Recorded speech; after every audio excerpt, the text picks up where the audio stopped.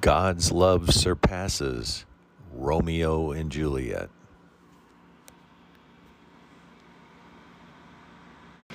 Top of the morning to you. So what's your idea of love? Is it a feeling, or is it a tool to use to get something that you want? You probably learned your idea of love from how you were raised and what examples you were given.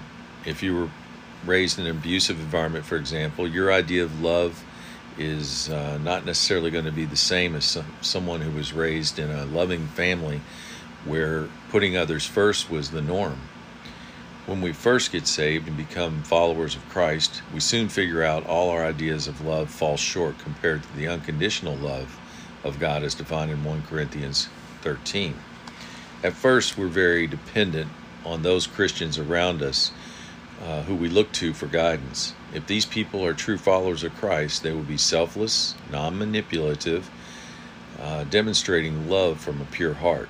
However, if we're exposed to Christians who are out for themselves and have not died to self yet, then we could get a polluted example of how to love. That's why it's so important to be in God's Word, to get an up-close view of God's love as displayed in the life of Jesus and his followers. The principles and examples provided in God's Word are truly the gold standard. 1 Corinthians 13 lays out what the God kind of love looks like in your life. The further off course you were to this ideal, the longer it will take to adjust.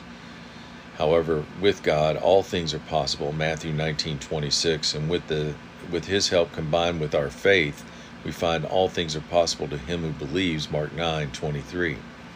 1 Thessalonians 4:9-10, the Passion Translation, Father God personally teaches us to unselfishly love one another. It's up to us to be receptive and allow this unselfish love to increase and flow through us more and more.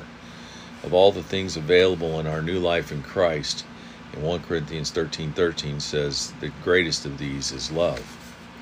So I just encourage you, if you struggle with love and the idea of love and seem to fail at it like I did for many years, allow Holy Spirit to do his job as defined in Romans 5:5, pouring out God's love in our heart.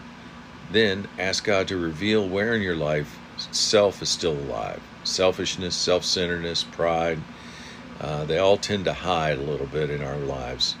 We must daily repent until selfishness is completely dead, where you can confidently say in Galatians 2:20, it is no longer I who live, but Christ in me.